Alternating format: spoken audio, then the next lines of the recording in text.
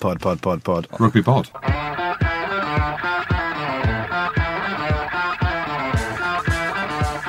Hello and welcome along to the Rugby Pod. Big Jim and Goody are back again as usual. How's your week been, boys? I'm back from holiday, and I'm devastated. I'm back from holiday. How are your glands? Are they up or not? Yeah, Run swollen, down? mate, swollen. No, I'm good, mate. I'm good. I've been back on the bike again, haven't I? I haven't been on it for 3 weeks. Obviously, the holiday took precedence. But my missus in the doghouse, I'm going to be honest. I'm not speaking to her, no. So I'm back on the bike. I've been out, went out the first day. And I'm, just a quick 40k, fully lycra'd up. And the second day I came back, I thought, you know what? I'm going to go again. Because the gooch was absolutely... Well, yeah, the gooch was killing me after day one because it's had 3 weeks of no gooch action, shall we say, on the bike. So rest. Well, yeah, rest, yeah. So I thought I'd go out again on day two. And as I've gone out, I put the headphones on, I'm cycling, and cars start overtaking you, right? And normally cars don't beep at you or anything. So I was getting the odd beep as I'm going along. I'm thinking... maybe it's a bit of encouragement. Maybe they know you. Maybe they know you from the pod. Well, who knows? So, it's my area, Gerrard's Cross, lovely place, and I'm riding around and I'm thinking maybe people do know me. So then, beeps get more regular and regular. I'm thinking, what the fuck's this about? Like, I'm doing everything a cyclist should. I'm keeping to the left. I'm not going down the middle of the road. I'm holding up a bit of traffic. Of course I am, because you do as a cyclist, but they can overtake. I don't. Well, they can overtake and you carry on, and then the beeps just kept getting more and more frequent. By the end of it, I'm thinking, fucking hell, what are they beeping at? Have you shot yourself? I'm thinking all sorts of stuff. So by the end of it, I'm giving them 2 fingers back and all this stuff, and just getting angrier and angrier, hot and hotter and sweatier, redder, just doing my head in. I walk in the house and Carolyn's there, and she's like, she said, "Oh, how was the bike ride?" with a big smile on her face. I went, "I'm fucking raging, to be honest, Carolyn. Everyone's fucking beeping at me as I'm going." And she started pissing herself. I said, "What are you laughing at?" And she'd put a sticker on my arse that I hadn't seen as I put the old the Lycra on that said "wide load" on the back of my fucking shorts. So, hey! So she's pissing herself, and I'm raging. So I'm not talking to her. But it does lead me on to something else. So I'm getting her back. So we have 2 ensuites, separate ensuites in our house. Of course you do. And I'm just getting something fixed in my shower at the minute, so I've had to go into her shower. But I've got her back. And it leads me to a question, gentlemen. She's got loads of bottles of God knows what in a shower. So there's conditioners, there's hair serums, there's all sorts of different stuff, right? Oh, I thought this was something kinky. Oh, no, well... I'm sorry. She's probably hidden that, to be honest, but there we go. And I thought to myself, I'm just getting the shower. And one of the things I always do as I get in the shower, I presume like most men, as most men do when they get in the swimming pool, is you have to have a wee, don't you? So my first question is, do you guys wee in the shower? Absolutely. Yeah, of course. Yeah. Every bloke does. And my second thing is, I've got her back. She doesn't know this, but I've pissed all over her conditioners and all stuff like that. So. What a lovely husband. What a lovely human you are. Well, no, I just thought, I made myself chuckle a little bit. But then I did tell her about it. I said, "Oh, you might want to wash the bottles because I don't want to be in the doghouse myself." And she's like, "What are you doing? What sort of animal are you?" I said, "I'm not an animal. I'm a 40-year-old man." And she goes, "No one wheezes in the shower. What are you thinking?" I said, "I guarantee every bloke wheezes in the shower when they get in. Once the water starts flowing, you just have to let it out, don't you?"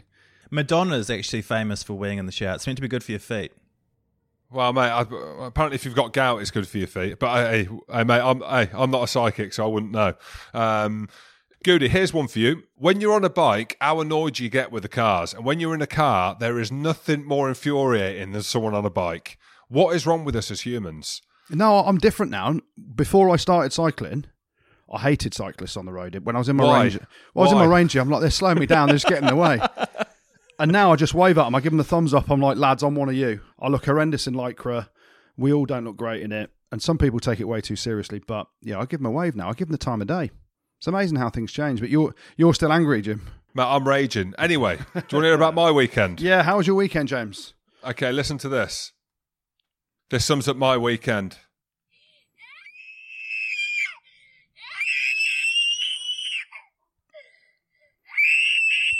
Wow. She's got a set of lungs in her, hasn't she? What are you doing to her to make her do that? Driving. A bad driver, are you? Or? Mate, I'll tell you what, the screaming, they've done my head in this weekend. Who has kids?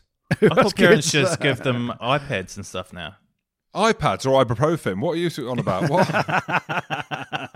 Well, mate, Goody, mate, they've got TVs, they've got touchpads or whatever in the back, heated seats. To be fair, we've got heated seats in the back of ours. My goodness me. At what point before you have kids do people turn around and tell you that you shouldn't? They don't. No one does. No one says. No one at any point. It's all congratulations. It's all, this is amazing. Oh, look how cute. That was my weekend. Screaming kids in the back of the car. Tell me if there's anything more stressful than when you're driving. There's nothing. No, there's nothing worse than because it's an enclosed space, isn't it? And it just seems so loud in the car. But that's where you have the nanny to just take them out for the day, mate. That's what you got to do. I love my nanny. She's just the best woman in the world. Apart from my missus, obviously. Mate, I'm thinking about selling the Land Rover Discovery and investing in a nanny for... I mean, how many years will that get me a nanny for by selling a Land Rover Discovery? Half a year. It'll buy you 6 months, probably. Mate, 6 months will do me. 6 months will do me. So that's it. That's my weekend, Andy Rowe, mate. Well, it wasn't quite just your weekend, was it? What else happened? You were commentating again, weren't you, James? Mate, hashtag always Edinburgh. We were for Premier Sports. Loved it. They lost. Who did? Hashtag. Oh, they did actually. Mate, you're right. Mate. I should know. Mate, I should have known. Mate, it doesn't matter. It was like a dead rubber. Mate, there was fans. Did you see? You got no fans. Well, that was a normal game. It was a normal game for Edinburgh, wasn't it, really? Oh, mate, ka-ching, ka-choo, ka-choo, whatever. O'Driscoll jumping on the back of the horse cart as well, talking about it, mate. Yeah. It's a Northern Hemisphere first, mate. You got some fans, and Edinburgh hashtag always did. It was buzzing in there. What was the 500? How many people were in there? 500, 1,000? 700. Let's just round it up to 10,000. 70,000. There you go. But I do need to congratulate you as well, Jim. Because I did see a clip on social media, and it was all about the predictions of what was going to happen in that game, score predictions, and you predicted Glasgow would win as well, didn't you? Mate, I did, mate. Glasgow went full noise. So not only did you go against your team, hashtag always Edinburgh, but you were right in your Ruggers prediction. So James Hamilton isn't as stupid as people think he is. And that brings me on to my next point. Oh, here we go. I've been busy again. Jim's notes are back. And you know why I've brought that out? Is because there's been so much rugby and so much news that I thought I had to start writing shit down. So... do you want me to read it or not? Do you want me to tell you what I got? Yeah. Okay, all right. Rugby pod notes. Loads of rugby, where to start, question mark. Point one. Point one. Is it a question or... no, it's a point. How bad were the games?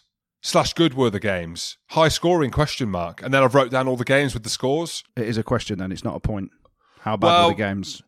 Yeah, but then I thought it was a bit negative, so I put good, just because I didn't want to come across as negative. And then I wrote down all the scores from the games, which I don't need to talk about. And then my second point was, like a big talking point, was Tom West, hooker, question mark.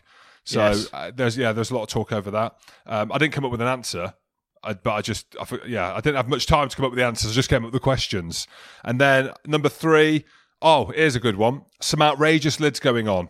Is there something going on that we don't know about? Is there an underlying thing that we don't know about? You don't need to answer it. It's kind of like a question to myself. It's a rhetorical question, Jim. It's a rhetorical question. Here's one for you. Number 4. Fiji lad smashed a referee. How loose? Maybe jail? Question mark. He's gone for life, hasn't he, from rugby, and he's got to go to jail for that. And then I had 10 points down, but I only wrote one more. I didn't have time to write the other ones out. Japan out, South Africa in. Who's to blame? China. That's what I've put, literally. There you go, Jim's notes. Jim's notes. I love the way you said you were going to make 10 points, but only made 5. That's as far as I've got today in terms of preparation for the podcast. Well, let's have a look at the notes that you put down and the point you made on Japan being out. How shocked were you guys to hear that? Is it a surprise to you? Or? Mate, who knows what's going on anymore? I mean, is that tournament still definitely going ahead? There's the Japanese. I'm in touch with Freddie Burns a little bit because actually it's pretty tough for Freddie at the minute. He signed for that team in Japan somewhere. He doesn't even know where it is himself. But they've obviously still closed the borders around foreign nationals coming into the country, I think, and the visas he can't get sorted. So actually, you see him rugby back on in the Premiership, and he signed for a Japanese club, so he's in limbo at the minute. And he said to me he's not getting paid till he gets to Japan. So, mate, nothing surprises me anymore. First of all, people were saying get the Jordans in. I think now, obviously, there is the mention of getting the South Africans in there, the Springboks coming over. That would be the big pull, wouldn't it? Because they're the world champions, they're the best in the world. And, I don't want to say no to Georgia, but it's a much bigger pull to have the Springboks there than Georgia coming over for to fill the gap that Japan have left. But does it surprise me that they've pulled out? Absolutely not. I'm a bit different to Goody. I'd quite like to see Georgia. All this talk of them joining the Six Nations, potentially if Italy is to be relegated and there was a relegation part to the Six Nations, I'd quite like to see what Georgia have got. All the hysteria around them. I don't think they'll have much. I don't want to be horrible. But then I heard that Georgia was struggling for money. And there was big money problems there as well. Mate, forget it. I go back on what I've said.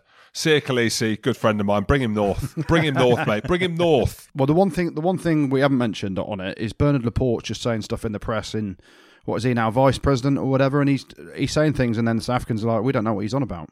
So, classic French politics. Just say something you think might happen and hope it does when you haven't even had those conversations yet. So, Bernard Laporte, a.k.a. Bernard the Door, no idea, mate. And it looks like also that there could be 8 premiership teams in the Champions Cup next season as well, doesn't it? Apparently so. I don't want to get all political. I don't want to sound negative. It's changing week to week, day to day. And my character is I'm looking for blame, right? I am looking for blame every time.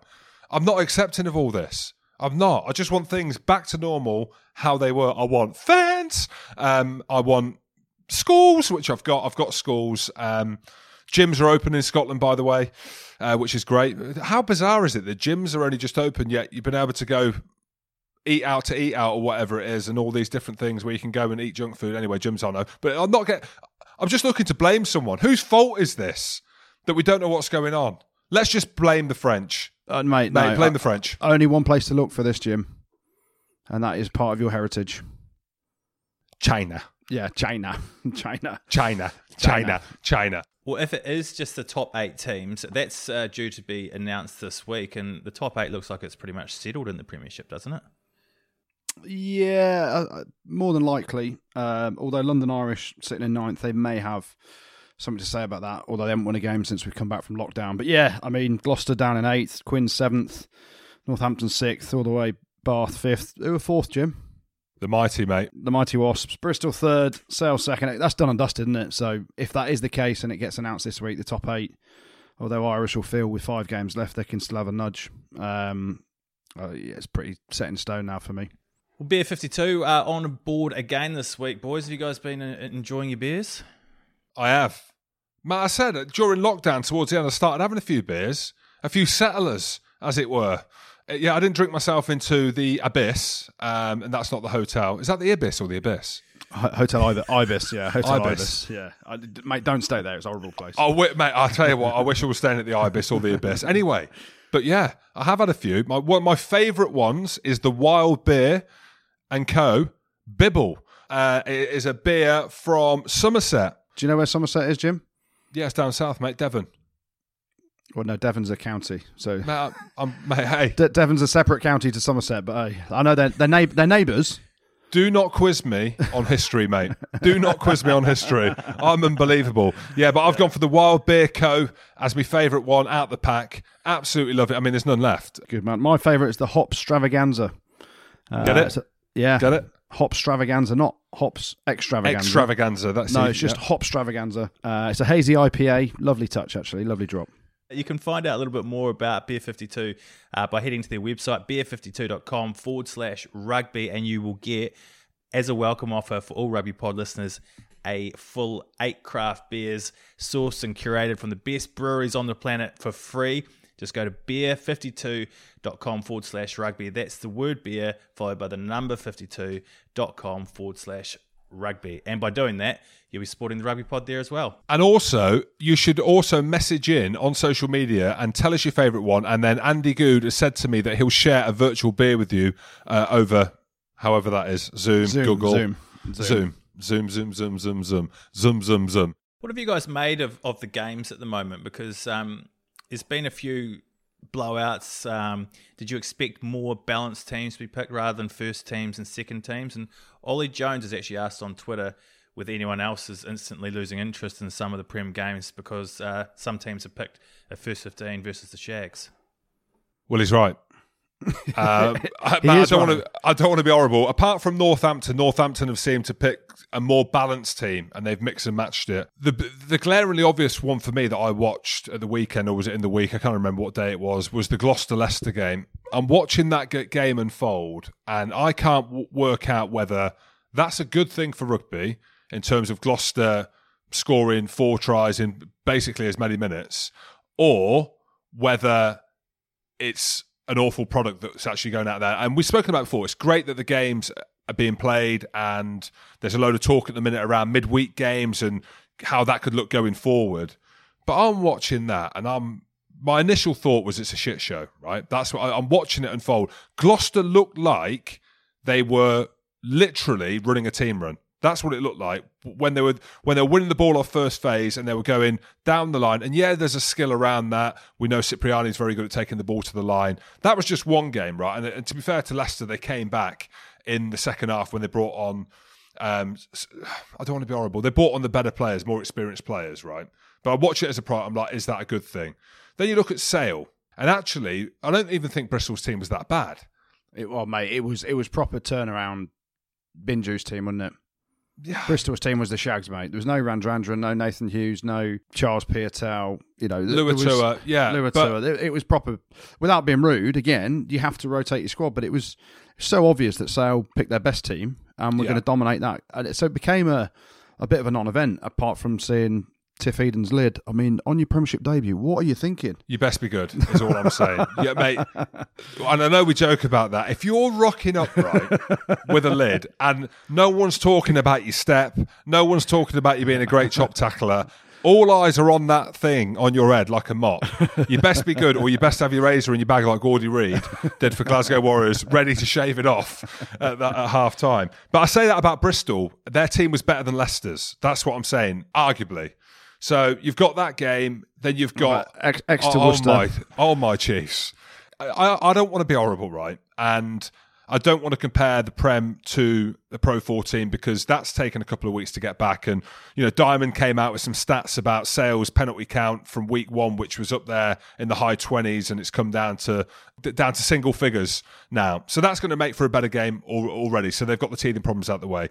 I'm not saying that the Guinness Pro 14 is better than the Prem. It ain't, Jim. Mate, even though the Edinburgh-Glasgow game weren't great, I'm telling you now, that game for me was better to watch than the Gloucester-Leicester game. That's what I thought, apart from Thorley scoring 4 tries.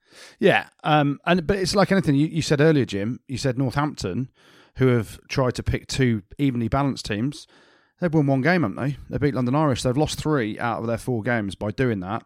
You've seen other teams pick a real perceived second choice / third choice team like Leicester did, like Bristol have, and Worcester have as well. They've got absolutely trounced. And so you're right, it does become a bit of a non-event, but ultimately that's where we're at with, the cramming as many games into the short period of time that we've got, and to get the season finished. It's not ideal, but it's given people game time. You can see Leicester, they ain't bothered about trying to get in the top 8. Worcester are giving everyone opportunities, and hopefully you'll see the benefits of that over the next few years with guys getting games. But we're in the here and now, and for some of the games, it's not a great look at the minute. You guys were getting stuck into Sale last week, but they've shown a bit of form now, haven't they? Nah, I didn't. Well, no. You were, Jim. You were saying they've only got Route 1 China. You can't say China, even though you can because you're Chinese. What exactly, mate? Don't say China. Route 1 China Chief, I think, were the words you used, mate. China Chief, see what you've done there. The Chief, Manu. In the centre. I should apologise. Simon Orange called me out. I didn't know it was him. He didn't have an avatar or whatever they call it, an aviator, one of the things you have on your profile. Or just a blue I didn't know tick. whether it was him. Or a blue tick. He didn't have one. He's hiding behind it, which is fine. I get it. But either way, I followed him. He's called me out. Simon Orange, if that is you, mate, we're sorry. Mate, you've absolutely hosed Bristol kids. Bristol, you've hosed them. And I've got the score here in my notes. 40 points to 7. It's a walk in the park. But it's going to be that case, isn't it? A little bit of swings and roundabouts. They got used to playing how they want to play. They've evolved a little bit. And, how much can you read into them beating Bristol's? Well, you can just say they got 5 points and, they play reasonably well. Bristol rocked up with a young team and a 10 who... this Tiff Eden, right, apparently he's really, really good, got loads of potential, but you just got to sort your lid out, mate. I mean, I know I had a horror lid when I played rugby, but it wasn't as obvious as that one. That is just, shave it off, mate. Do something about it. Surely Pat Lam's got him in his office and said, listen, mate, you've got to be really good to have a lid like that. You're not Jack Goodhue. He shaved his off. I think the mullet from Goodhue has gone because he's seen so many people taking the piss across the Premiership with it. So he's got rid of his. Now hopefully more will follow suit. But yeah, listen, Sale are a good side. They're going to be top 4. We shall see how things develop. But they did beat Bristol under 14s. Well, Bath was one of the form teams in the competition. They came unstuck to your mighty Wasps, Scooty. Robbed. Mate, robbed. Are you joking, robbed? Yeah, it's a weird old game. Obviously there was injuries galore. The 2 hookers go off, then it goes to uncontested scrums. I'm getting heat on Twitter from one guy quite a few guys actually, that was saying, oh, Wayne Barnes got it wrong. No, he didn't. Wayne Barnes is the best referee in the world. If the second hooker goes off and it's a HIA, you can replace him and stay with 15 men, even though you're going to uncontested scrums. And yeah, I mean, I just don't get Bath. Why, when you're seeing Dan Robson have a go at throwing the line out, then Simon McIntyre's doing it. And don't get me wrong, they tried their best, and that is a bloody tough skill.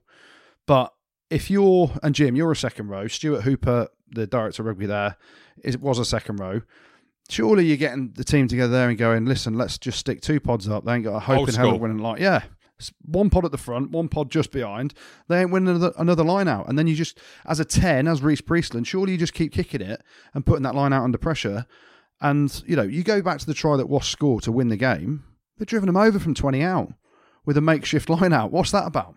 Mate, you're asking the expert, are you? I am, James. I am. Mate, hey, well, it's like I said, mate, Scotland would have won the World Cup if they would have come to the expert. It would have been a 2-step lob against Australia, and that would never have happened. Yeah. I'm the same, mate. I'm watching Charlie Ewels, loving the lid.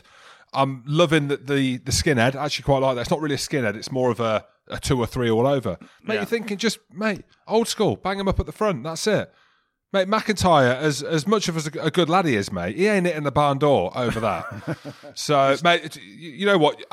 We said it before. I'm well impressed with Bath, right? In the lead up, the way that they're playing. Ben Spencer's been class for them. Yeah, he has. But, mate, like we've said for the last 2 years, oh my Wasps. Great team. Who knew? When Joe Launchbury re-signed, I'm thinking, what are you doing, mate? That's what I'm thinking, I'll be honest. And then we've seen Malachi Fekitoa. We've seen a lot of him. But back fit. We mentioned Gopperth. We keep talking about him, how important he is. Ryan Mills is a good sign as well. Mills is class, mate. I've always said that. I was chomping him for England, but he's getting a bit on now. I say on. He's 27 or whatever he is. It's not really that on. But in terms of England, potentially. But, mate, loved him as well. And the back row. Jack Willis and obviously Thomas Young and Launchbury in that second row. Brad Shields going well. Mate, I eat my slippers, and I apologise to the Wasp fans. I wonder what Dye's thinking watching it, eh? It must be hard, because he's put that squad together, right? It's his squad. Yeah. He just didn't have any of the players fit, did he? And now, it's all confidence, isn't it? You know what it's like. It's tough, and obviously Dye's watching it because his son's playing. Thomas has re-signed a contract with the club, so, there's no ill feeling between the Young family and Wasps. Thomas is a brilliant player, and sometimes you question about Joe Launchbury. Would he be suited to playing at another club? Who knows? That's his club. That's what he's passionate about. Exeter, mate. That's where he'd be potentially suited. But then, did Exeter want him? Who knows? Lee Blackett has come in. They're playing with confidence. They try and play a fast tempo game. Zach Kibarigi, look at him as a sign-in, playing on the wing. He's a brilliant player. He was at Newcastle, could hardly get a game because there was Snotty and Nicky Gunnover and players like that kept him out. Now, Wasps give him a run. He's got confidence. He can rinse people for fun. Mate, what about Jacob Omanga, my mum's friend's son? Unbelievable. The lid needs looking at and talking about, but he's a great player. Plays the line. He's next in line, I think. I think he's overtaken Marcus Smith. Do you think? Yeah. I reckon. I mean, there's a few, isn't there? Simmons down at Exeter, I really like him. Mate, I do as well, but he don't seem like he's got much interest from Eddie J. I don't know. Yeah, well, Eddie, you're okay. But Eddie's got choices, hasn't he? So he's got Ford as second choice to Farrell or 10-12, whichever way you want to do it. That's a spirit. with Ford. Hey, there you go. Ford, he did well when he came on, to be fair. Because mate, his arms look big, eh? Yeah. They're for you, they are. Them arms are for you, mate. When he sees you, he's getting you in a headlock, mate. But yeah, Wasps are good, mate. They go to Saracens this weekend, and the last game that I was at Wasps was the massacre of Saracens, and Jim, you were there on the Friday Night Lights. The Andy Good suite was ram-packed. Jim Hamilton, special guest, and we put 60 points on you, didn't we, Jim? All I know is the Covskins were happy, mate. They're having lukewarm bottles of Becks. That's all I know, mate. Room temperature, They loved it. And cans of Carlin. Yeah, it could be a different kettle of fish this weekend down at Allianz Park. So we shall see. But Wasps are in the mix. Great win for them. Well, we can have a chat now with the man of the moment in the Premiership and surely the next England back row star in waiting. Wasps' Jack Willis joins us. How are you, mate? Hi, guys. How are you getting on? Yeah, mate, good. Good to see you. How's the body after yesterday? A massive win for Wasps down at Bath. Another man of the match performance for you. I'm just looking at your bar at the back there. Is that where you leave all your man of the match medals as well, and champagne that you're picking up at the minute? Because you've won a few, eh? Body's pretty sore, to be fair, but it's always made a little bit sweeter if you've got the win the day before. So chuffed to get the result yesterday. Didn't start our way early doors, and slowly built back into the game, which was good. Jack, just talk to us as a player that's out there and obviously playing really well. We can come on to that. But I mean, just being out there at the minute, we're talking about the standard of the games and the momentum that's trying to gather around the penalties, which seem to have come down a little bit, the glaringly obvious thing around no fans, and the fact that teams are rotating players, right? As a player, how is it playing in these games? Is it as strange as it looks as a spectator, or is it as hard? Is it more intense than maybe we think still? I think we've all had to adapt. Certainly the first couple of games I featured in, so Saints and Sale, they definitely didn't feel like there was much multi-phase, and you kind of lose a bit of the buzz without the fans being there, especially going to Franklin's Gardens, always a lot of noise. I think towards the end of the game it worked in our favour, and then being at the Rico against Sale, found it quite difficult, because I think there's moments in the game where you really need that energy from the fans, and it definitely picks you up, and we've not been able to have that. And then yesterday was definitely the first time that we really could get going and get some multi-phase in the game. But as you touched on the breakdown, it's definitely starting to level out a little bit. I'll tell you what, talking about levelled out, they've managed to sync up when the guys score a try, the fans now, so it's not delayed. They've actually synced it up. Mate, who knew, Goody? Yeah, definitely. Well, let's talk about yesterday's game then. You generated a lot of noise yourself as a team and a lot of energy from the performance in the face of adversity, really, after the injuries. First question for me, did you throw your hat in the ring to throw into the lineouts? Because everyone was sort of looking, Dan Robson had a go, and then Simon McIntyre, and it was weird, wasn't it? Yeah, well, it was quite funny, actually. He got a bit of stick on the bus afterwards. So James Gaskell obviously was leading the line-out for us yesterday. He turned to me and my brother and said, right, genuine question, Willis brothers, who could throw better? And both of us said me at the same time and stuck around. Yeah. And he knew at that moment he needed to look elsewhere, I think. So, didn't go with us at the end. And have you given Tom West any abuse for what happened on the field? I mean, actually, the abuse has got to go to Dave Bassett, team manager. I mean, He's gone, he's really happy to play hooker. He's played there before. He's fully happy. And then Tom West just gone, nah, I don't fancy it, mate. What are you on about? I put that exact video of him talking about how happy Westy is to scrummage in the admin group, and then a screenshot of Westy's face straight after. So I think he'll be getting a bit of stick over the next week or so. The funniest thing is he didn't know. He didn't know himself. He got asked the question. The first thing he did is he looked back to his mates and he was like, what do you reckon, lads? Are we going to have a go or not? Like, we're going to do this. He turned to me and I said, when was the last time you did it? He's like, under 18s. I was like, mate, this is a Premiership match. It's not under 18s anymore. You can't be chucking your ring in the hat for hat in the ring even into hooker. It's a lot more difficult to be in that position. Well, mate, there's a talking point that's come out of the game. It's quite funny. It shows how good Wayne Barnes is as well to kind of navigate through that situation. Goody mentioned it at the start. One of the talking points is yourself. around your performances, around the breakdown. And you probably don't want to blow your own trumpet. Players like us don't. We just get on with it and we just stay as humble as we can. But for you, let's go back, right? Because you had a really nasty injury. I don't want to go too far back, but I want to kind of build up to where we are now and your performance off the back of that. I mean, that was a pretty long-term injury that you had. So I want to talk a little bit about that, how you dealt with that mentally. There's a lot of talk about Will Hurrell and his injury, and Clifford as well, who's had to retire. That, you know, injuries are a part and parcel of the game, but yours was quite a nasty one. So without going on too much, I want to talk a little bit about that, but also about how you dealt with watching England, right? And watching Underhill and Curry play in a position that arguably could have been you. Yeah, I think when I had those injuries in 2018, it was a bit of a roller coaster few weeks, when getting named in the squad and a couple of weeks later injured my ankle and my knee, and then all in all probably spent not far off 18 months out, and 3 operations later got back playing. It was tough, really tough, and I think the group I had around me, my family, friends, got me through it. I've always had a passion and a drive and desire to play for England one day. I sort of came pretty close by getting named in a squad, and unfortunately it wasn't my time with having the injury. I don't think I'd change anything really. I think it gave me a really, really nice perspective of the game and sort of life in rugby, and that you can't sort of get yourself too caught up in it all the time, because you end up burning yourself out. So now I've definitely got a sort of a fresh perspective of it, and very grateful for every minute I get to spend on the pitch. And yeah, look, it's still a massive aim of mine and a dream since I was a young lad to try and put an England shirt on at some point, but it's never going to come if I'm not playing well for WAS, and that's my main focus. And one of the things I wanted to talk about, we've spoken about it on here on the podcast a few times actually, just how well you've been playing, the positions you get in to get over the ball and jackal for the ball.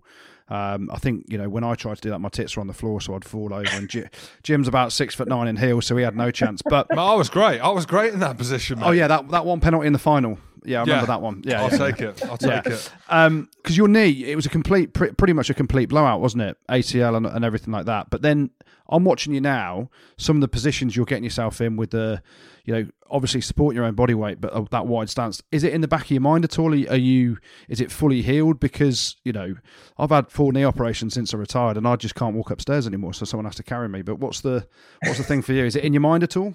No, to be honest. So I think if I'd done it jackling, it might have been slightly different. I ended up doing it in a tackle, and I think because I was sort of, at the time, I was actually battling the left ankle was really painful, and I think what happened was I was putting more weight on my right leg. Suddenly got caught in a tackle, and I kind of probably put that at the forefront of my mind, that without the ankle, the knee wouldn't have happened, because it's nice to have that, whether it's true or not. It's nice to have that in my head. I think, for me, I wouldn't be able to stick myself in those positions and stick my head in there if I was thinking about it too much. So as soon as you're in the game, it's just instinct and trying to get your head in there. But I do a lot of mobility work to try and keep me out of those, help me out when I get caught in uncomfortable positions, that I've got a bit of a get out with extra hip mobility and etc. So yeah, it's try not to keep it at the forefront of my mind really going into games. And then you look now around the breakdown, the interpretations around that. We should probably talk about someone who does have their head in there the majority of the time. We have seen some nasty injuries, right? Dan Levy, apparently he's back this weekend for Leinster. His looked like a career-threatening injury, a career ender. You look at Ellis Jenkins as well. The laws of now, the interpretations have changed around there to speed up the breakdown. As a player in the mixer, is that better for a player like you to get turnovers? Are you finding, you know, that interpretation around that law is going to benefit the game long term? Yeah, I think it definitely will. As a jackler, I think it's not necessarily made things easier. I think there's a massive element of that. There's a lot more decision making going on now, because something they've become increasingly hot on is the tackler not rolling away, and you've got to be a lot quicker. So now when I'm heading into a jackal, I'm not just thinking about where the sort of threats are in terms of clearing me out. I'm thinking, right, has my tackler got out of the breakdown? Because arguably a lot of these times where the tackler gets caught in the breakdown, he's going to have enough time to roll away and won't get pinged. But if there's a jackler in there that slows the ball up, he's going to penalise the tackler. So it's having that element of decision making in there as well, and trying to make that split second decision. And one of the things I wanted to talk about as well, obviously we've come out of lockdown now, rugby's back playing again for you guys. It's probably as close to being normal life as it was before as we can get at the minute. But during that lockdown period, it must have been pretty tough for someone like yourself who loves training, loves contact, to be kind of just in a house without playing any rugby. How did you find it, and what do you do? I know you've done a plumbing course as well, haven't you? I would say I've got a dodgy boiler, but I've got some Pablo fixed it for me yesterday, so I don't. If you're about to say a block loo, then I won't be heading round there. I've blocked a few of those in my time, let me tell you. So me and my brother finished the plumbing course we were nearly there before the lockdown, and then went in and did the last few bits and bobs after the main lockdown, really. But Alex Lundberg, one of my best mates, and unfortunately he had to retire from rugby very recently due to concussion. Used to be at WAS. Him and I have set up a business together in property, the agency world, and that probably kept me going during the lockdown. I was getting my training done early doors, and then focusing on the business really for the rest of the day with him. And it's just nice to have that external focus outside of rugby. So you're a multimillionaire from property before we even talk about rugby, then, eh? That'd be the dream, but not quite there yet. Well, that brings me on to the question about where you live. And we have this with a lot of the WASP lads, like, are you Leamington or Coventry? Because if you're a plumber, you would know. Well, I would know. Basically, when I was younger and a bit looser in Cov, I used to go swimming in the canals. And I got put off. There was trolleys, there were skateboards, and there was these like white cigars that were floating around in the canal as well. They looked like cigars. Horrible kind of place. So are you Coventry or are you Leamington, mate? Are you in the canals in Cov or not? I've not been swimming in any canals. No, I'm Leamington based, yeah. I was in Coventry for a couple of years in the academy housing that they put up for us, which was pretty good. I was living with Will Stewart actually and Owen James for a good few years. And how did you enjoy Cov? You said it was good. In what way? As in, like, just it was cheap or it was good? I think. We spent a lot of time at there's like the showcase. I don't know if you know Coventry well. Oh, mate, we're both from Cov, mate. We know it. Yeah, we used to do the cinema into Nando's trip quite regularly. So that was about all that we could muster in terms of things to get on with in Coventry. There wasn't loads on, but I did enjoy my years in academy housing. There's 2 cathedrals. We've got one to spare. Yeah. Jack, what I should say, if you go to Nando's again, at Nando's, it's probably the only Nando's in the world that have got 6 security staff with stab vests on. They know me. Ask them if they know me, then they will do. They'll know me there. So it's a very cultured place, mate. Very cultured. Yeah, he's upgraded. He signed a big deal and he's upgraded to Leamington now. I get that. Let's chat about family then. Obviously, your brother is making his way in the game as well, and obviously playing a fair bit at WASP now. There are reports coming out of a few players at WASP that he's meant to be better than you. Is that untrue? Are you going to hammer him now, or is he actually? I'd never talk ill of my brother, but it's always nice to have a bit of competition, isn't it? So him and I have always been massively competitive since a young age and pushed each other. But it's definitely. I noticed today actually when I was posting a picture on Instagram that he's actually about an inch taller than me now at least. So he definitely can win that height battle. He's definitely got that over me at the moment. What about a scrap? Who'd win the scrap? That's all I care about. I'd back myself, yeah. Yeah, there we go. Good man. Always the older brother. Always the older brother. Yeah. Or sister. I mean, my sister's younger, but she's 6 foot. I'd have her. I used to put her in the sharpshooter anyway when we were in Cov anyway. It's not about me. It's not about me, mate. It's about you. Let's talk a little bit about the kind of resurgence of WASP, because it is. It's unbelievable. Under Lee Blackett. Now, one question I wanted to ask you. So Steve Diamond's come out around what Sale do at the breakdown, in terms of there's only 2 or 3 players that can go for the ball. How's Lee Blackett been with you guys, and I suppose with the team overall? It's great when you're winning. There was obviously a huge pause. Di Young's obviously moved on. But how has it been? From the outside, it clearly seems amazing.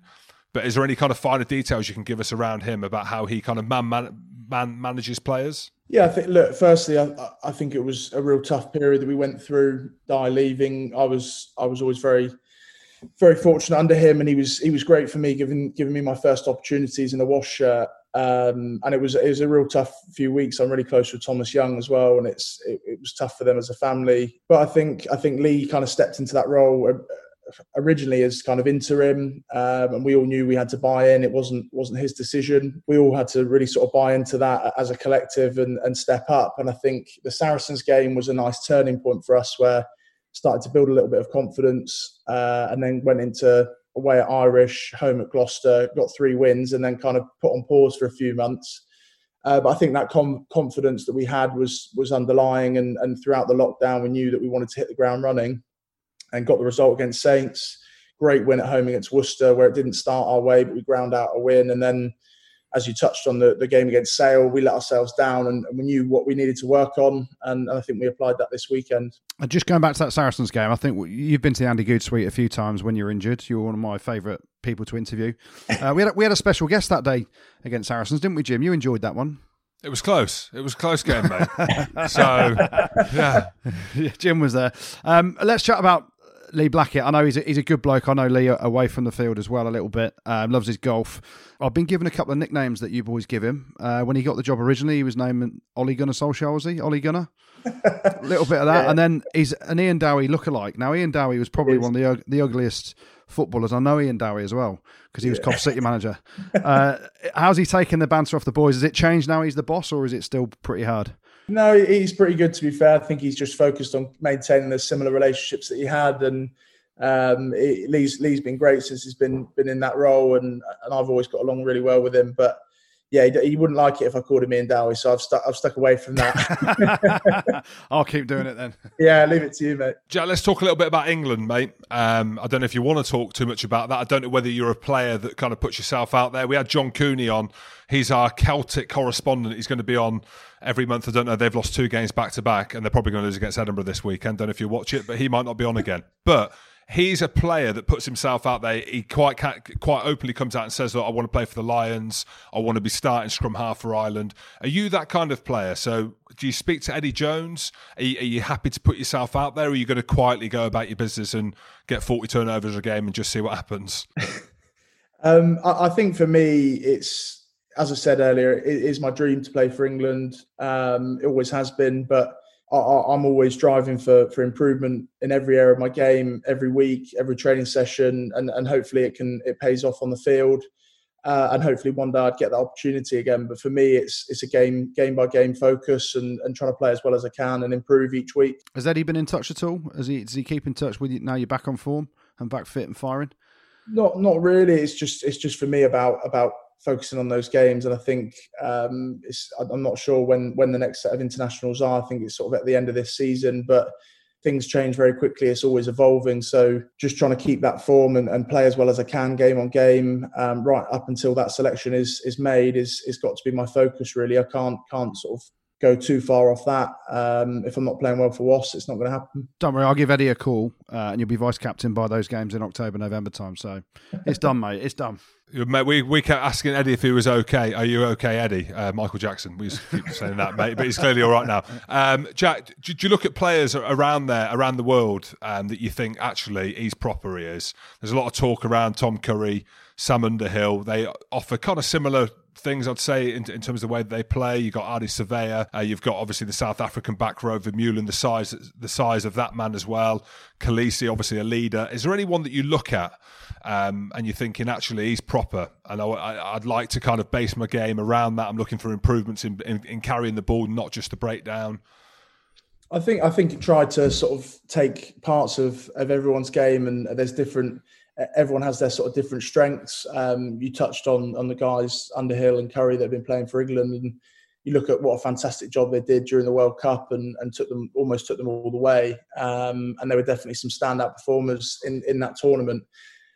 It's massively competitive in every team, and as you say, South Africa, New Zealand, that back row is such a crucial position. But yeah, for me, I'd study different players' games for different reasons, and as you touched on, there's lots of different areas that you can pick little pointers out on. But it's just you see those guys that stand out quite clearly in those different areas. George Smith, was he a big help to you when he was over at Wasps? Yeah, massively. I think it was me, Thomas, Hask, and George. He tend to run little extra sessions at the end of training, and I'd just try and tag along, go unnoticed. I was still a young pup, then 18 out of school.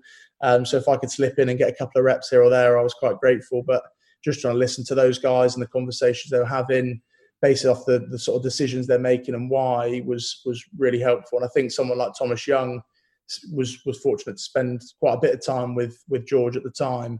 And I spend a lot of time with him as well, going through our games. Well, I think if George was still here, that bar that you've got in the background would not be as full as it is now, I'm sure.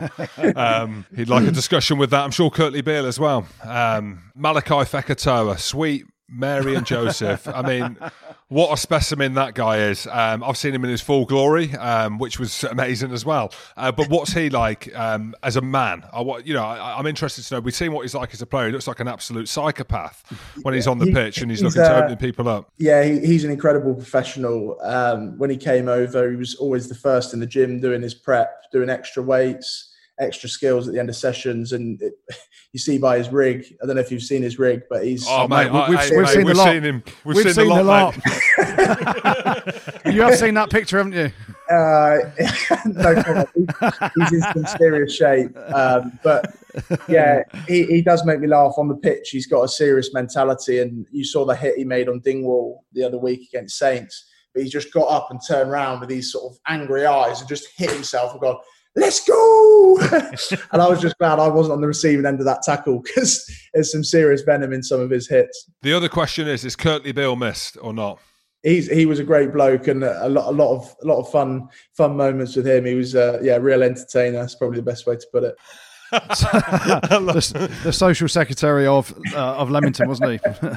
Indeed. I don't think he missed a night out in Leamington over the 7 days he was there. All right, Jack, thank you very much for joining us, mate. Best of luck for the rest of the season with Wasps, and let's hope you get back into that England squad, mate. Brilliant. Thank you very much, guys. Cheers, Jack. Cheers, Jack. Well done, buddy. Mate. Cheers, mate. Good bloke. Top bloke. Great bloke. Yeah. Top bloke. Mate, I can't believe he didn't know that we lived, or basically, we are Coventry. How did he not know that me and you are the two cathedrals? How did he not know that? In our Coventry homes. In our Coventry homes. We speak with an accent exceedingly rare. You want a cathedral, we've got one to spare. In our Coventry homes. We ate Villa and we ate... How did he not know? How did he not know that me and you are the two Coventry cathedrals? You are the Lady Godiva with your udders. I am the horse. Yeah, mate, good bloke. He's hard as fuck, I reckon. You know, it's like we spoke to Lewis Ludlam last week. They just love it, don't they? How young are they? This is the thing. How young are they? Train, smash people, get your head in where it hurts. I mean, I don't remember ever being like that at all. I was for a couple of years. You weren't. Mate, I was for a couple of years, mate. As a young lad, for a couple of years, I was. When you were dominating Jono in training. You said it, mate. And Guy Manson Bishop as well. Do you remember him? Yeah, mate. What about his Oh, arse? my hairy legs. Oh, my hairy legs is all I'm saying. I lost a thumb lifting him in the line out. Well, we'll get back to some rugby in a minute, but Jim, it's time for your feature, isn't it? Well, arguably, it still is my feature. I don't know what, it's not arguably, it is, but I have a helper along the way, and I think that she's here to stay. See, I've just away. Oh, riddles, Jim. Riddles like and rhymes. Riddles and rhymes. Boats and cats and boats and cats. Riddle me this, Carol. Riddle me that, Carol. Jim will solve it, Carol. Peel back, Carol. Yeah, hi, Carol. How you doing? Good. Are you on holiday, Carol? I am in West Wales. I'm in my little house in West Wales. So look at that. Oh, very. lovely. Carol. It's absolutely beautiful. We just had a guest on. It looks very similar to the Coventry Canal that had white cigars in. Oh, how lovely, Carol. Looks lovely. But Carol, thank you again. I'm more buoyant this week. I've got How are you? You've been in training. I've been tempted to go on to just Google riddles, but I haven't. Now that's good. He has told me he's watched a lot of the older episodes of Countdown, though, so... That won't help you at all, Jim. Oh, damn.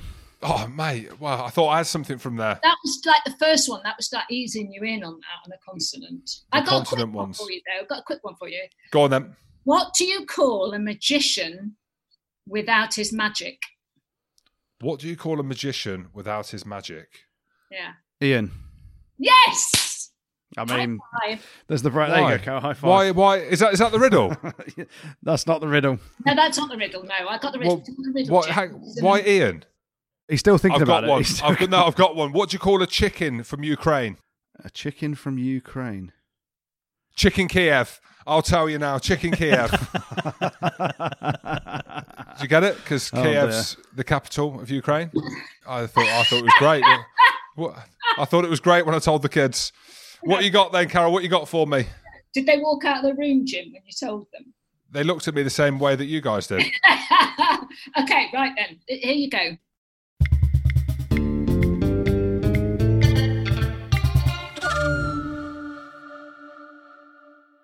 This is it. You know, it's back to school week this week. Yes. So this is about children in a classroom this week. So imagine you're the teacher and trying to work it out. So it's a little maths test, Jim, for you. Oh, man. So there are 12 children socially distancing in a classroom. Yeah, right, that's going to happen. Yeah. So 12 children in a classroom. 6 of the children are wearing socks. 4 of the children are wearing shoes. And 3 of the children are wearing both. They're wearing socks and shoes. Okay? How many children have bare feet? 12 children in a classroom. Right, 12 of them. I 8 kids, by the way, but yeah. Right, so there are 12 kids in a classroom. Yeah. I mean, how noisy, how annoying. That's a small classroom, to be fair. Yeah, it's a private school, that, isn't it? That's a private, or it's a school in Wales, like in one of the villages or something. 6 kids are wearing socks, right, which is obviously nice. Yeah. 4 are wearing shoes, which is obviously amazing. That's really good. They're probably Velcros. They can't do laces because they're really annoying, kids are. Yeah. 3 kids are wearing... wearing... of all of them are wearing both. How many are bare feet? Yeah. 6, 7, 8, 9, 10, 11, 12. Right, so 6 kids are wearing socks. 6? Yeah. 4 are wearing shoes. I'm tempted to say all of them. No, it's not a trick question. It's not a trick question, James. Well, everyone's got bare feet. Stop overthinking this, James. I am overthinking it. So, Goody, do you know it, do you? I've got an idea of what I think it is. You blow my mind. So there's 12 kids in the classroom. 6 kids are wearing socks and 4 are wearing shoes. 3 of them are wearing both. I do know it, actually, yeah. I can't get it at all. Because all I can think is that 6 add 4 is 10, add 3 is 13. So that's 13 feet. How many are bare feet? Okay. So of the ones wearing shoes, Jim, what are you doing? I've got my black book. Don't worry, you've not heard about the black book. I've got it. He's panicking. This is the panic's coming on the sweat. You got a bead of sweat there, Jim. I am. Look, I've got a little bit of under the arm. I'm wearing a light green t-shirt. I thought I'd do that. I was confident today. Okay, I got a tip here, right? So 3 of the 4 children who are wearing shoes are also wearing socks. Well, this black book has kind of thrown me. So I've got 12 kids that are in a classroom. So it doesn't matter if they're socially distanced, if they're annoying, if they can't do their shoelace. That's irrelevant. There's 12 of them. Yeah. 6 kids are wearing socks, right? Yeah. So I've got them. They're not wearing shoes, and they can't be bare feet. So I'm going to cross 6 out. 4 are wearing shoes. Could they be wearing socks as well? Yeah. Yeah. What's the next bit? What's the next bit that says, Jim? So it could be 4. 4 of them are wearing shoes. Yeah. And 3 kids are wearing both. Yeah. So if they're wearing socks and shoes, then that's 3. So it definitely takes 6 away. So 6 kids are wearing socks. All right, so that's not them. So that leaves you with 6. 2. No, not quite. Not quite. Because I'm taking the 6 away. So I'm taking 6 kids away from 12, right? Which is 6. There's 6 left. Yes. Yeah. And out of them, 4 are wearing shoes, right? Yeah.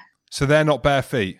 But 3 kids are wearing both. But some of the kids who are wearing shoes are also wearing socks. They're also part of the 6. Yeah. Oh, it's one of these again. Yeah. It's one of these. So you've got 6. Basically, it's under 6 now. I'm working with 6, right? So I'm working with 6 kids now. So 4 are wearing socks. 6. No. You're 4, closer, though. 4. Closer. You're close. You're really 3 close. Kids. 3 No. kids. No. Keep going. Keep guessing. Don't tell me 1 kid. Don't say that's the answer. No. You now guessed every number. 2. No, there's the last one. It's the last one. Are you joking? How are 5 kids wearing it? Tell me how. Yes. It's How? 5. Tell me how. I literally cannot work this out. Because, Jim, 3 of them are wearing both. That's the key thing that Carol was trying to tell you. Okay. So if you draw 2 circles and they overlap. Who was your maths teacher, Jim? I mean, we need to find out who she was and have a word with her. Can you see that? Where they overlap, that's 3 are wearing both. Yeah. Yeah. That's the 6 who are wearing socks. There's another 3. That makes 6. Yeah. And there's 1 there. That makes 4 wearing shoes. Yeah. See, Carol, yours looks like mine. Look at mine. There. I won't say what yours looks like.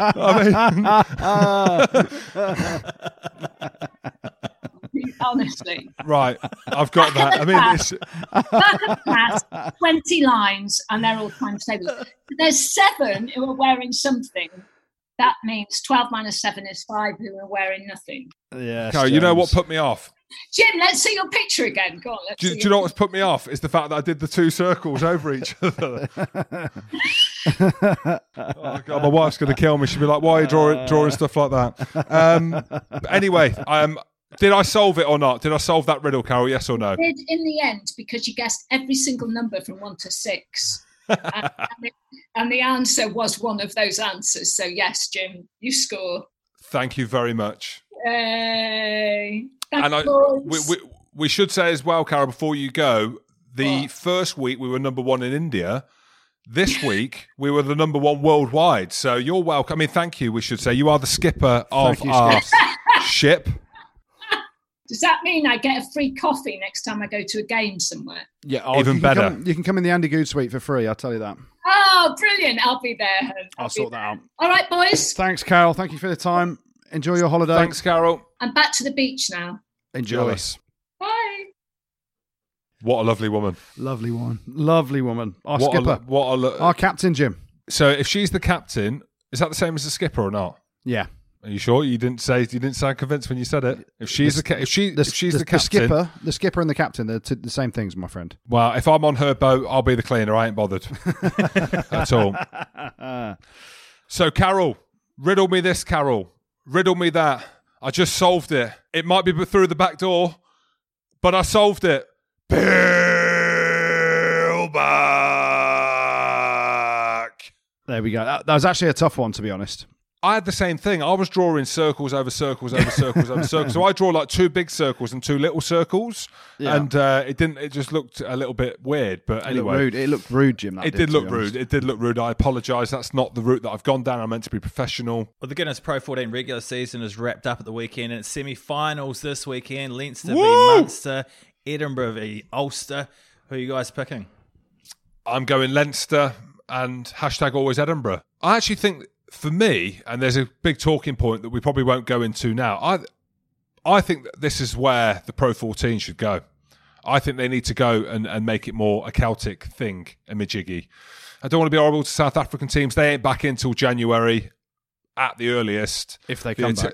If they come back. The Italian teams as well. But I actually think I quite like these derbies that we're seeing. So you've got Leinster versus Munster. That's the same games we saw a couple of weeks ago when the games got back and running, which was absolutely phenomenal. It was almost like a test match. I don't want to kind of overhype it. It was brilliant. And we've got Edinburgh versus Ulster at BT Murrayfield. Regardless of the game gone by, Edinburgh-Glasgow, I don't know how much you've seen of Edinburgh. Mate, they're a very good team.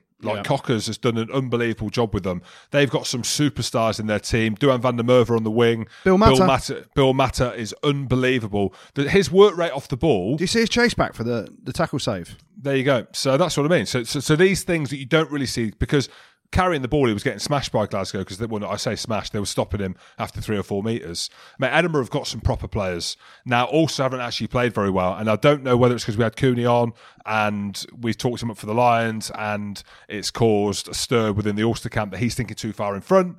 But for me, I think that Leinster will beat Munster. And I think Edinburgh are too good at home. They've got a game plan now and it's their time. Well, here's the thing when you talk about it, Jim. So you'll probably be commentating again this weekend, will you? If they weren't annoyed with me for being a bit loose at the weekend on there, but they seem quite happy for me to go down my way. Okay, good. Well, what are you going to do when John Cooney is playing out of his skin? Have you got your rugby pod hat on? No, I'm giving him man of the match. No, I'm giving him man of the match, mate. So basically, you want Ulster to win. Which hat have you got on? The rugby pod hat, John Cooney, we're on the John Cooney bandwagon, or # always Edinburgh, you played about 15 games from 10 years ago, and now you're living in Edinburgh as a city. So which one, who are you going with, Jim? Matt, I want Edinburgh to win, but Cooney to get 50 points. So we're going to see an absolute belter of a game, and our friend Cooney to score 50 points. There we go. Mate, but credit to Leinster. Let's talk about that as well. The My only team. I mean, I might be just chucking out a stat here. The only team in Northern Hemisphere history to go through any league unbeaten, like the Invincibles. Everyone talks about Arsenal in the Premier League before.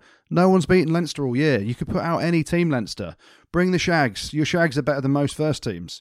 Bring whoever you want. They are unbelievable. So, will they get the perfect season? Munster, that's the big test, isn't it, this weekend? It was a hell of a game a couple of weeks ago at the Aviva, but you've got to back Leinster to win that one. And then I'm going to disagree with Jim, because I'm jumping on the Cooney bandwagon, and I am riding that bandwagon all the way to South Africa. Speaking of the Guinness Pro 14, I caught up with Cardiff Blues legend Nick Williams for our Superfans monthly subscription service recently. Have a listen to this. It's a cool story, bro. Like my wife and our defensive coach, Hodgie, they planned it for about 2.5 months. I literally had no idea. I'm not gullible, but they planned it down to a T. And it's not until you kind of look back at things and you think, oh, okay, so that's what happened. I'm sure my wife won't mind me, but she's not a morning person because the time difference in New Zealand is, you got to call them early in the morning. So for like 2 months into Christmas, she's getting up every morning quite early on the phone. And I think, geez, wonder what's up here. But then again, you don't see it until it happens. So yeah, that all eventuated. Everybody was in on it. And then come the game, the week of training, our manager said, "Oh, we have to change the weekly schedule around because there's a meeting that we need to get to." And I'm thinking, "Oh, bloody hell! Surely we can work it out."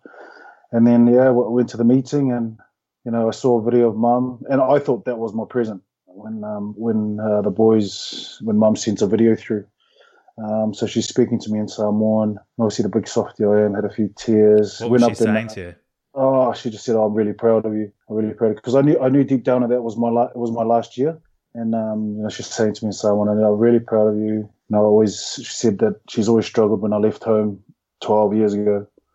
So it got quite emotional. Yeah. And then I went up and I gave the old coach a big hug, and he goes, "Oh, mate, this is not your present." He goes, "Here's your present here." I turned around and boom. Literally a tsunami of emotion just hit me, bro. And geez, I tell you what, I did one of the Kim Kardashian cries, the real ugly cries, bro. It was one of those ones. I had to cover my bloody face. I was like, oh crap. But yeah, that was special. And then because the other thing is, my mother wasn't.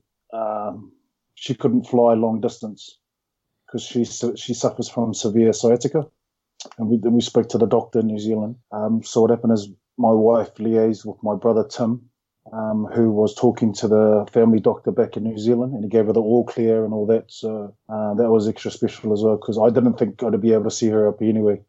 There you go. Just head to patreon.com/therugbypod if you like the sound of that. And a big thanks to everyone who supports us on there. This season we'll be adding even more content to Patreon. It's just a few quid a month for loads of extra interviews and features. We couldn't do it all without you. So massive thanks to everyone who's signed up already for your support.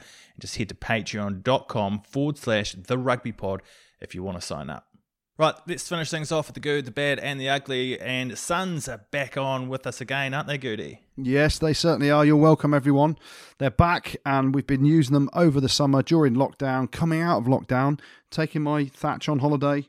It's fully grown back, and Suns are just strengthening it all the way. How's yours getting on up in Scotland, Jim? People asking me about it. People stopping me on the streets saying, "Jim, Suns." I said, "Don't mention kids. Suns." Yes or no? And I just say yes.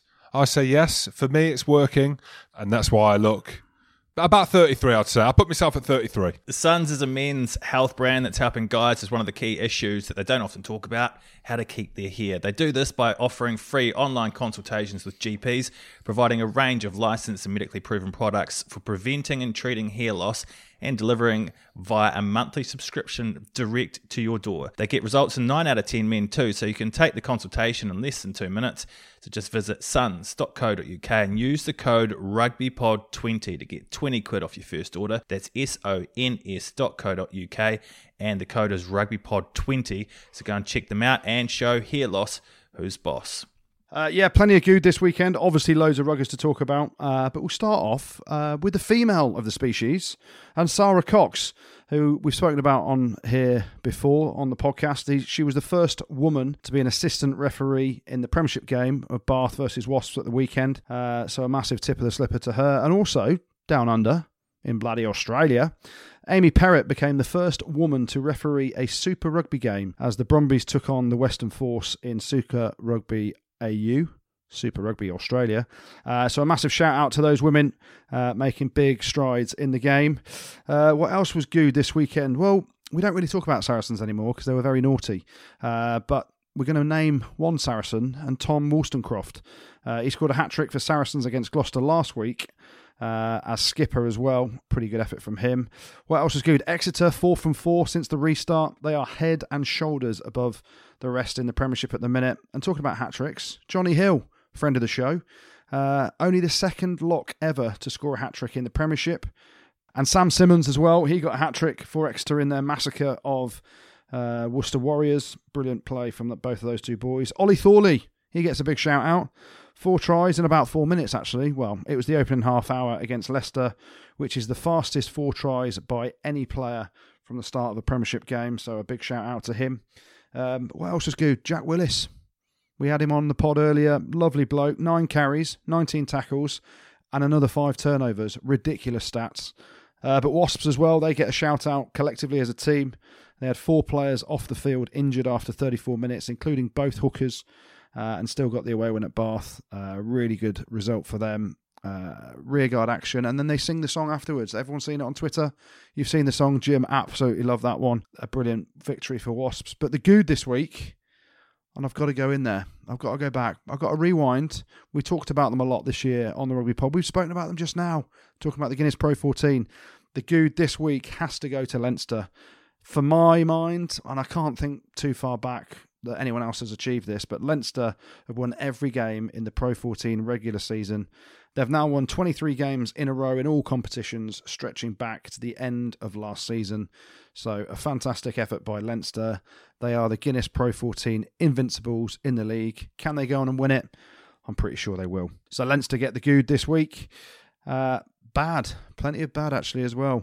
Worcester got absolutely smashed 59-7 at Exeter. We had Lewis Ludlam on the pod last week. I can't put him in the bad, but Northampton collectively have to go in the bad. 3 defeats from their 4 games since the restart, and they don't look the same team as they were before the break, so a bit of pressure on them.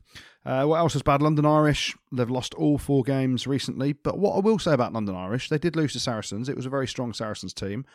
I expected that scoreline to be a bit bigger, but they did show a bit of fight in them, so they're in the bad, but well done for not getting 50 put on them. We always talk about lid watch on here, don't we, in these sections? So we're going to do it again. And unfortunately, one of them is going to have to get the bad. We've spoken at length about Will Stewart's lid. He still hasn't shaved it. It's not a good look. Get the clippers out. But the worst one, comfortably the worst lid I've ever seen in the Premiership since I retired, was Tiff Eden's lid from Bristol Bears. I mean, there's lids and there's absolute schlids. So Tiff Eden gets the bad this week for the most horrific mullet you have ever seen. He needs to sort that out. Then the ugly. A couple of bits of ugly, actually. One that we've not really mentioned, but everyone see Thomas Young's injury at the weekend. He got taken out by Charlie Ewells. I thought it was a bit of a shoulder to the face. I don't want to call out Wayne Barnes. He missed it. So did the TMO. But that's something that perhaps could have been looked at. But I'm not going to go there. I'm not going to give that the ugly this week because the ugly, unfortunately, has to come from Connacht. Abraham Papali'i and Shane Delahunt both got sent off for Connacht against Munster in the Guinness Pro 14. It turned into a bit of a hosing, actually. Munster played pretty well after that. But Papali'i, who had a really good start to the game on debut, got sent off for a bit of a shoulder to the head of Conor Murray. And then Shane Delahunt got a red card for leading with the elbow straight into the throat of CJ Stander. So not a good look. So unfortunately, and it's only the 3rd time ever that 2 players have been sent off from the same team in a Guinness Pro 14 game. So those boys have let their club down a little bit. They've said sorry. There was a bit of a shaky hand, so it was all good. But unfortunately, Connacht have to get the ugly this week. Thanks, Goody. And you've got a couple of shout-outs to finish off with, don't you? Yeah, a massive shout out to the lads from Dursley RFC who have walked the 102 miles of the Cotswold Way this weekend in just 48 hours to raise money for the British Heart Foundation after they lost their 3rd team captain to a heart attack earlier this year. What an effort from those boys and girls this weekend. Tell the blisters that, eh, Jim? Unbelievable, mate. They actually did an unbelievable challenge during lockdown as well. In the Budgie Smugglers climb Mount Snowdon. Also, got a big shout out to the guys and girls at Ashley Down RFC in Bristol's. They're doing 50 burpees a day for a whole month as part of the Click Sergeant Burpee Challenge. A few of them are doing all 1,500 burpees in one day on September the 12th as well. So good luck to Crocs, Connor, Squire, Will and Tyler, and you're going to join them, aren't you, Goody, mate? You're going to get some burpees down your neck as well, aren't you? Mate, Imagine my tits along the floor. My goodness. Imagine the sweat. Imagine the tray. You'd be like a slug. You'd be like a slug on the floor, mate. But it's not about you, Goody. It's about them, and they've got a donation page on Facebook. So just Google Ashley Down RFC, click Sergeant if you want to help them out. Thanks, Jim. Thanks, Goody. And thank you very much for listening as well. Don't forget to hit subscribe on whatever platform you get your podcasts on, and check us out on YouTube as well. Rugby Pod. Pod.